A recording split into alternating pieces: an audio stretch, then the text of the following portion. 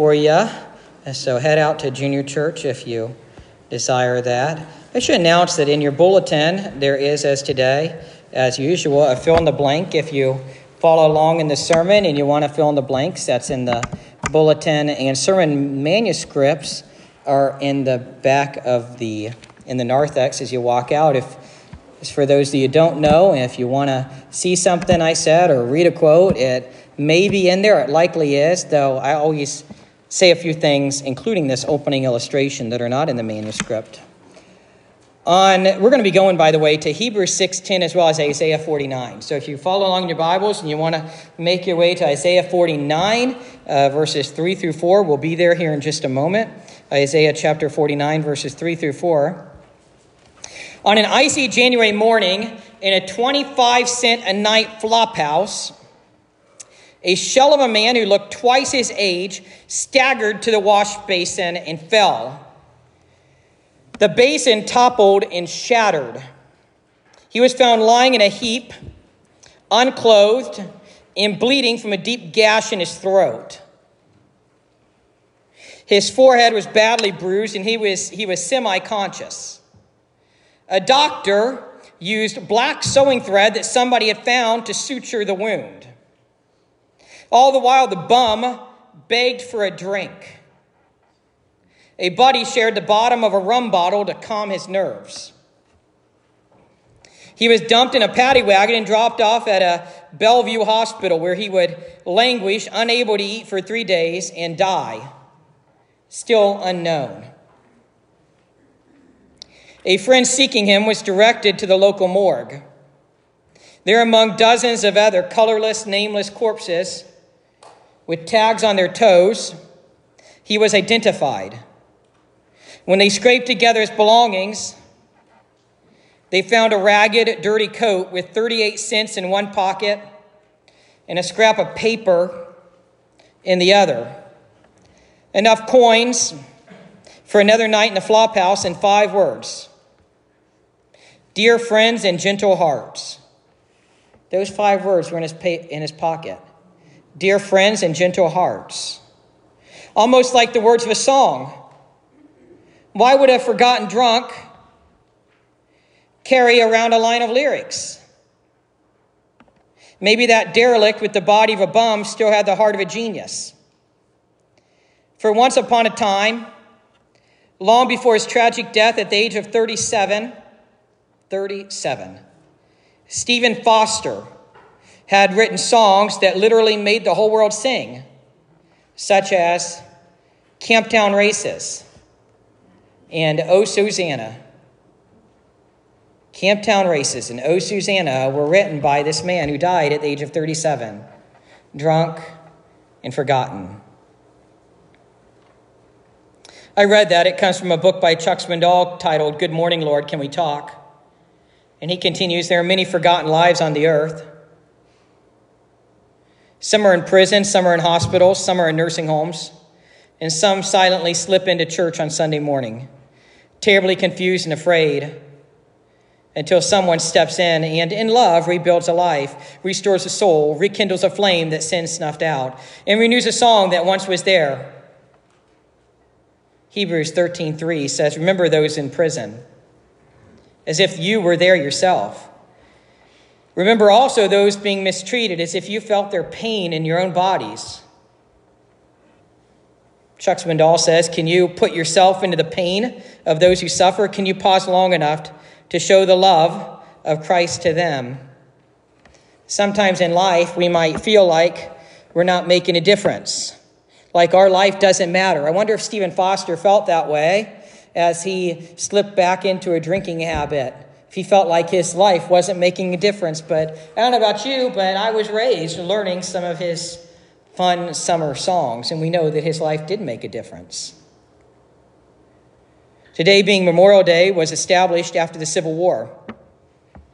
All these men served in the war between the states. All these families sacrificed, and the husband was gone, the father was gone, families were torn apart. What was it like being a soldier? What was it like giving the highest price? For some, Memorial Day has little meaning other than the running of the Indianapolis 500. I think that's today. I'm getting some nods. I don't usually watch it. Yet the origin of the day began with remembering the dead in the War of Northern Aggression. The women of Pennsylvania who decorated Union graves in August of 1864. The women of Virginia who decorated Confederate graves in April of 1865. And the women of Columbus, Missouri who decorated the graves of both Union and Confederate dead, prompting Horace Greeley's editorial and the subsequent events which called for national observance of such memorials. This day reminds us of all our war dead, hence that freedom has a cost. I am grateful to all of our military men and women who sacrificed for our country. And I am grateful to all the military who paid the highest price. Tony Evans helps remind us of this sacrifice. He writes, during difficult days of war, regardless of one's particular persuasion, everyone owes a mighty debt of gratitude to the men and women of the armed forces of the United States of America who serve and who risk their lives for freedom. Many people not long ago were touched by the story of a football player named Pat Tillman. Pat Tillman, who walked away from $3.9 million offered to him to play in the NFL. He walked away from a lucrative career because he felt he had an obligation to serve. That choice cost him his life. Our service to God is one that will cost much, even our lives, but we should be willing to fulfill our obligation to serve him.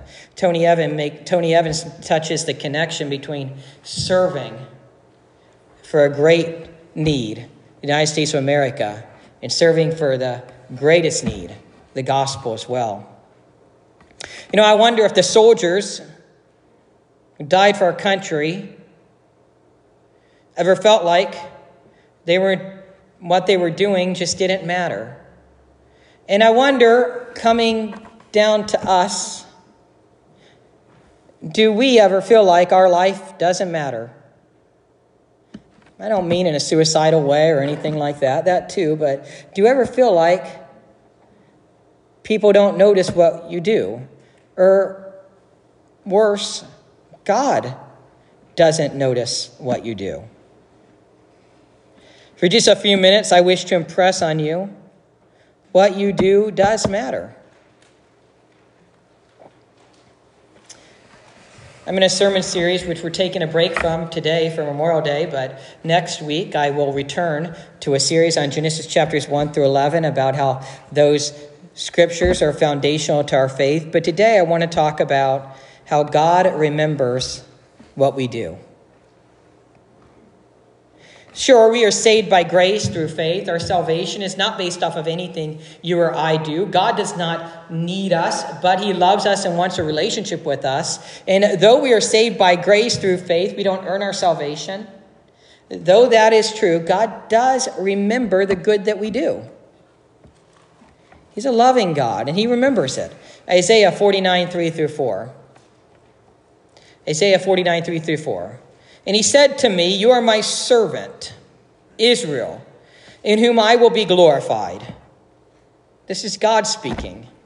You are my servant, Israel, in whom I will be glorified. But the prophet Isaiah, or actually this is more about the suffering servant, speaks back and says, I have labored in vain, worthlessly. I have spent my strength for nothing in vanity. Yet surely my right is with the Lord, and my recompense with my God. So though the suffering servant here, which we'll come back to here in just a moment, feels like he has labored in vain, he has spent his life worthlessly, yet surely his right is with the Lord. His recompense with his payback with God.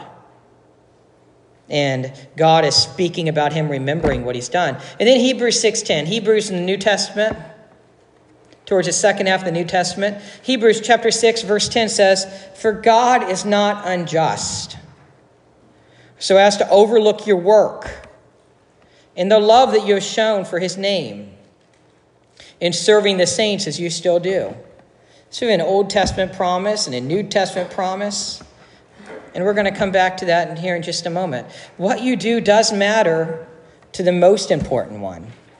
Whether you're a child here or a teenager or a young adult or a middle-aged adult or a senior adult, as a parent or a grandparent or whatever it is, whoever you are, what you do does matter to the most important one.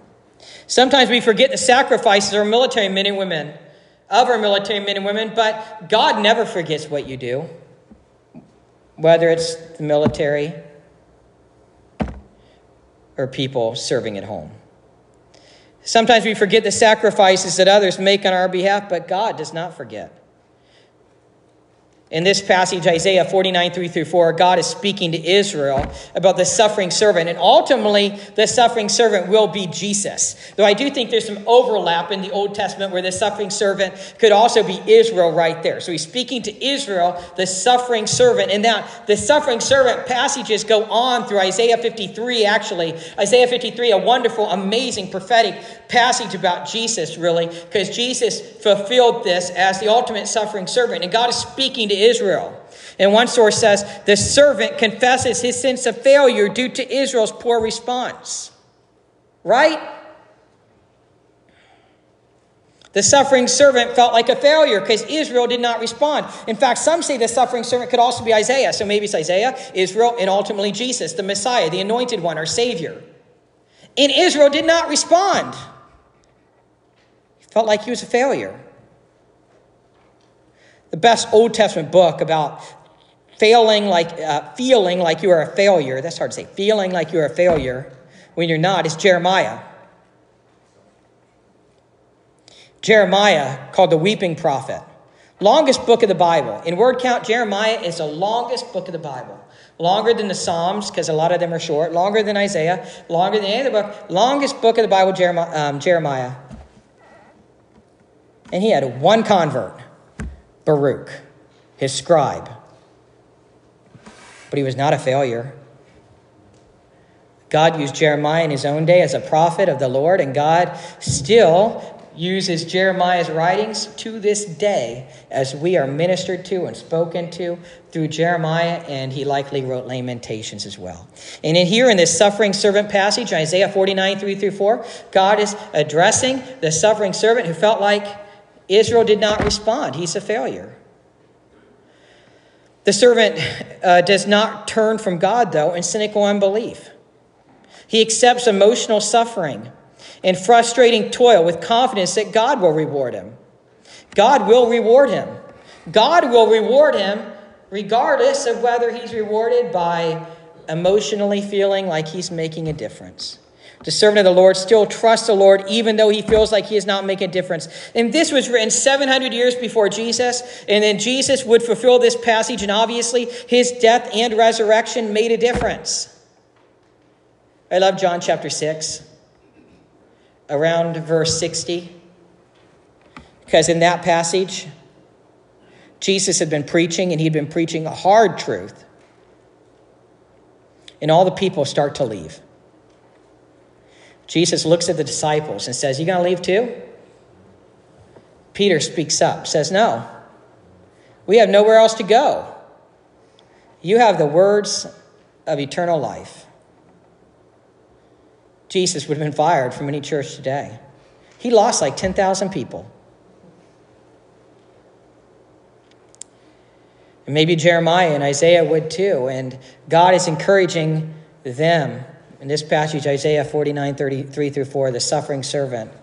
No. Isaiah, Israel, continues to be encouraged by the Lord. In Hebrews chapter 6, verse 10, the passage is emphasizing that God remembers what we do. This applies directly to us in Hebrews 6:10. This means that when we serve our children, it will be remembered for all eternity. We serve our grandchildren, it will be remembered for all eternity. We serve at a rescue mission or a pregnancy help center or a neighbor in need or a mission trip or when we just do our jobs faithfully, God remembers. I've seen and heard the saddest of stories of the disrespect of children and grandchildren. I know that I for sure had my days of being disrespectful to my parents, but really I'm talking about neglect. Neglect for when adult children are negligent of supporting and caring for their aging parents. Sometimes we labor day after day and we feel like our service isn't making a difference, whether for our children or grandchildren, or for our parents, or for someone else. But God remembers you. God remembers you and me. He remembers what we do. God remembers everything you have done, and it matters. You may think those tireless nights don't really matter, but they do. God remembers. God does not forget. Mothers care about their children, their grandchildren, even their great-grandchildren. I've seen that so much in the church. No one cares like a mother. God remembers. God does not forget what you do. Fathers, since we're in between Mother's Day and Father's Day, fathers also labor day after day for their children and grandchildren, great-grandchildren. What you do does matter. There's a second night of Mercedes' life after being born. She was alive before she was born, but now she's breathing oxygen. And when she started breathing oxygen, I knew because she really screamed. And I never was much of a babysitter or anything before that, and I thought, is this baby going to stop?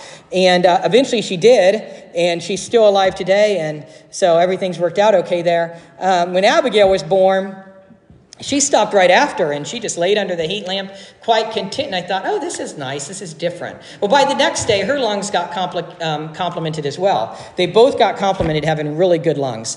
And the second night, I believe that it was probably caused by, probably some type of lactose intolerance. But every time we laid Mercedes on her back, she would cry and she would scream, and they would not allow you in this day and age, or at least in that day and age, to send the baby back to the hospital nursery except if they're laying on their back. Eventually we got her to go to sleep on her back, but then she was kicked out of the hospital nursery and they brought her back. And so we kind of had to stay awake watching her all night long on her side, because you're not supposed to sleep with the baby on their back. And I realized at that point, sleep is never going to be the same again.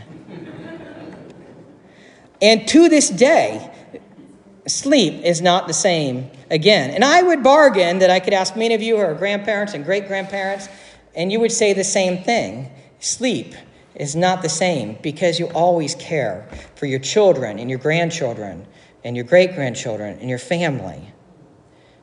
Many of you labor serving, and God remembers your service. Many of you labor serving the church. Thank you. What you do does matter, and God remembers. God remembers. And as I started with, let me circle back to it. God remembers our veterans, those that fought and served for our country. Whether you fought and died for our country, and in that case, I'm not talking to you right now because that would be weird, or whether you fought for our country, as many of you are veterans, and you feel like nobody notices your sacrifice this day and age. God remembers. God remembers. God notices. And what you do, it does matter. Maybe you're a caregiver. Maybe it's for aging parents, maybe aging grandparents. Maybe it's for children that can't take care of themselves, even though they're adults, they can't. Or maybe it's for a neighbor or somebody. You're a caregiver. What you do does matter. Maybe they can't tell you thank you. Maybe they can't speak. Maybe they can't talk anymore. Maybe there's dementia there and they don't even remember you. How sad it is, dementia, Alzheimer's, when the parents and grandparents can't remember their children anymore. But God remembers what you go through. God notices what you go through. You are making a difference. If you feel like you're not making a difference, Hebrews chapter 6, verse 10 emphasizes that God remembers. Isaiah 49, 3-4, I think we can kind of indirectly take that application to the suffering servant and apply it. God remembers. And just like the suffering servant, just like Isaiah, just like Jesus could go back and say, they know that they'll get their reward with God. So can we, so can you. It's so powerful. God will not forget the good that you do. Look with me at Hebrews 6:10 more specifically. For God is not unjust, so as to overlook your work and the love that you have shown for his name in serving the saints, as you still do. God remembers, He is not unjust. Sometimes we do get thanks on this earth, don't we? Sometimes people notice in this lifetime, sometimes not. Sometimes it comes much, much, much later. I read this story. Robert Robinson, author of the hymn, "Come Thou Fount of Every Blessing." I love that hymn. It's one of my favorite hymns. Come Thou Fount of Every Blessing. But Robert Robinson, the author of that beautiful hymn, lost the happy communion with the Savior. He lost the happy communion with the Savior that he had once enjoyed. And in his declining years, he wandered into the byways of sin. He wandered away from his Savior. He wrote this wonderful hymn that we still sing today, but he wandered away from the Lord himself. As a result, he became deeply troubled in his spirit. Hoping to relieve his mind, he decided to travel. In the course of his journeys, he became acquainted with a young woman on spiritual matters. But remember, he's acquainted with this young woman on spiritual matters, but he had wandered away from the Lord himself. And she asked him what he thought of a hymn she had just been reading. She had asked him about this hymn. To his astonishment, he found it to be none other than his own composition. He tried to evade her question, but she continued to press him for a response. He had wandered from the faith. After writing a beautiful hymn, Come Thou Fount, he had wandered from the faith. And now, years later, as he's traveling, a woman asks him about the very hymn that he had wrote. Coincidence? I don't think so. Suddenly, he began to weep. With tears streaming down his cheeks, he said, "I'm the man who wrote that hymn many years ago. I'd give anything to experience again the joy I knew then." Although greatly surprised, she reassured him that the streams of mercy mentioned in his song will still flowed. Mr. Robinson was deeply touched.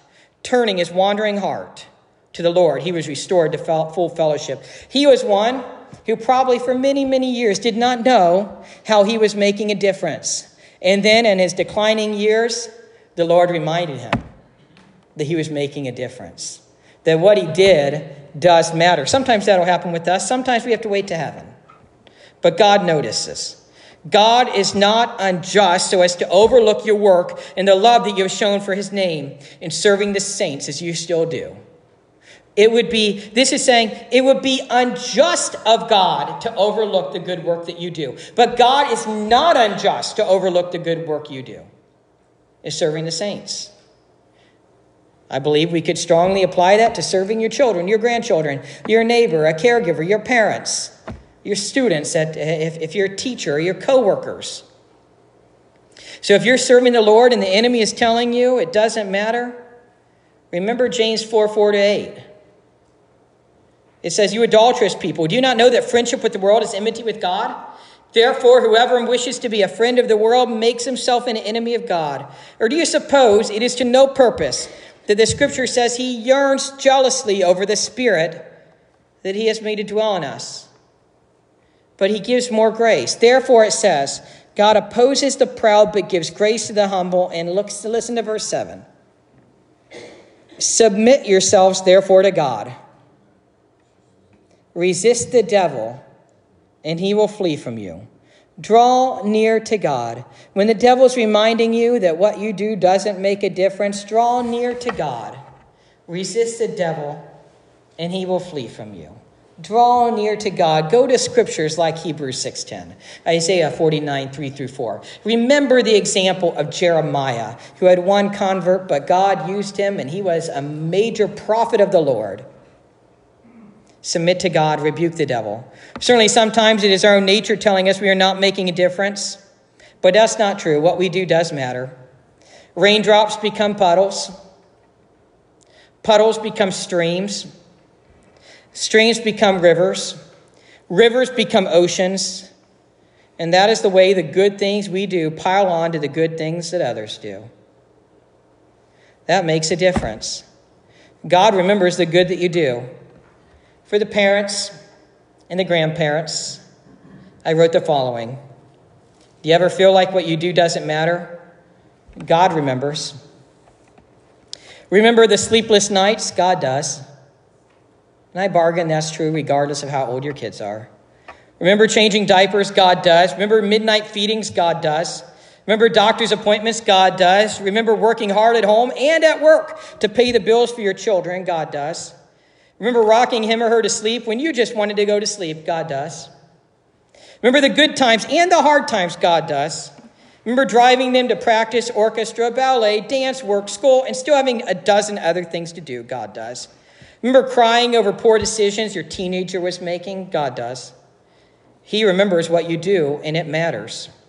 Remember anxiety, your worry, your prayers? God does.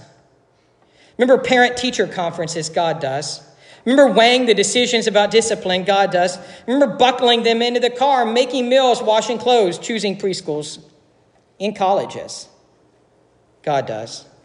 For some of you, remember going through all of this all over again for grandchildren, or supporting your children with the grandchildren. God does. God remembers. For the employees, when you have integrity, God notices. When you do the right thing, God notices. When you work hard, showing up on time, doing the job the right way, God remembers. When you are passed for promotion, even though you deserve it, God notices. God does not forget the good that we are doing. When you give your best to God, your best at work, your best at home, your best in the community, God notices. He remembers. There's a saying, no good deed goes unpunished. That may or may not be true in this world, but it is not true in heaven. God remembers the good that you do. God remembers what you do does matter. You're making more of a difference here than you know, and God remembers what you're doing as well. There's a movie, Hacksaw Ridge. It's made by Mel Gibson about a World War II veteran, a World War II man who would not carry a gun. Desmond Doss. Desmond Doss would not carry a gun because of his faith background. He believed he did not want to have to take a life, so he wanted to sign up as a medic. And as he went through boot camp, they gave him a very hard time about not carrying a gun. And he had hardship with superior officers. This is World War II, remember, and with others in boot camp with him. But he maintained his ground. They tried to get him to go out, to not enlist, to not go in the military. His dad, a World War I veteran, actually came in to try to help them accept him. And they did eventually accept him, and he goes in to the war. And he goes into the Pacific, and a point which I think it was the Battle of Okinawa, which they called Hacksaw Ridge. As a medic, he saved 50 to 100 lives as a medic, going right back into the line of fire, saving our men, as well as even helping care for Japanese wounded as well. And what he did made a difference. And God remembered. God took notice. Let's pray. Dear Heavenly Father, we thank you so much that you remember what we do. Though we are saved by grace through faith, a free gift of salvation, because we cannot earn our salvation, you freely bestow it upon us. You freely take care of our spiritual need that we could not take care of on our own. But you still call us to good works, and you remember the good works that we do. Thank you, Lord God, for this wonderful passage in Hebrews chapter 6, verse 10. Thank you for this wonderful passage in Isaiah 49, 3-4. Thank you for the other passages that I did not read, Hebrews 11, 13, and 27 and 39, and other passages. Thank you for the example of Jeremiah, who was a weeping prophet, who did suffer so much hardship, feeling like he was not being heard. Or even Ezekiel. But they made a difference. You remember the good we do. Thank you. Lord God, the greatest decision we have to make, though, is turning to you, surrendering to you as Lord and Savior. And Lord God, as I close this prayer, if anyone here today has not surrendered to you as Savior and Lord, may today be the day where they commit their life to you as Lord and Savior. Lord God, I pray that you would encourage our congregation as we depart today. Thank you again for the men and women who wear the uniform and have worn the uniform. Thank you for the families who have paid the highest price. Thank you. I pray for your care upon them and your help upon our country. The greatest need of all is that our country, meaning the people within our country, turn back to you as Lord and Savior. In every day, Lord God, as I hear the news articles, it's a reminder, you are the answer. You are the hope of the world. Turn people back to you and use us to have spiritual conversations and encourage us. It's in Christ's name I pray, amen. If God has laid anything in your heart and you want to come forward and pray, the altars are open, and Elda's up here as well as Timothy Burns, and they'd be glad to pray with you as well as we close our service. You're able to stand with us.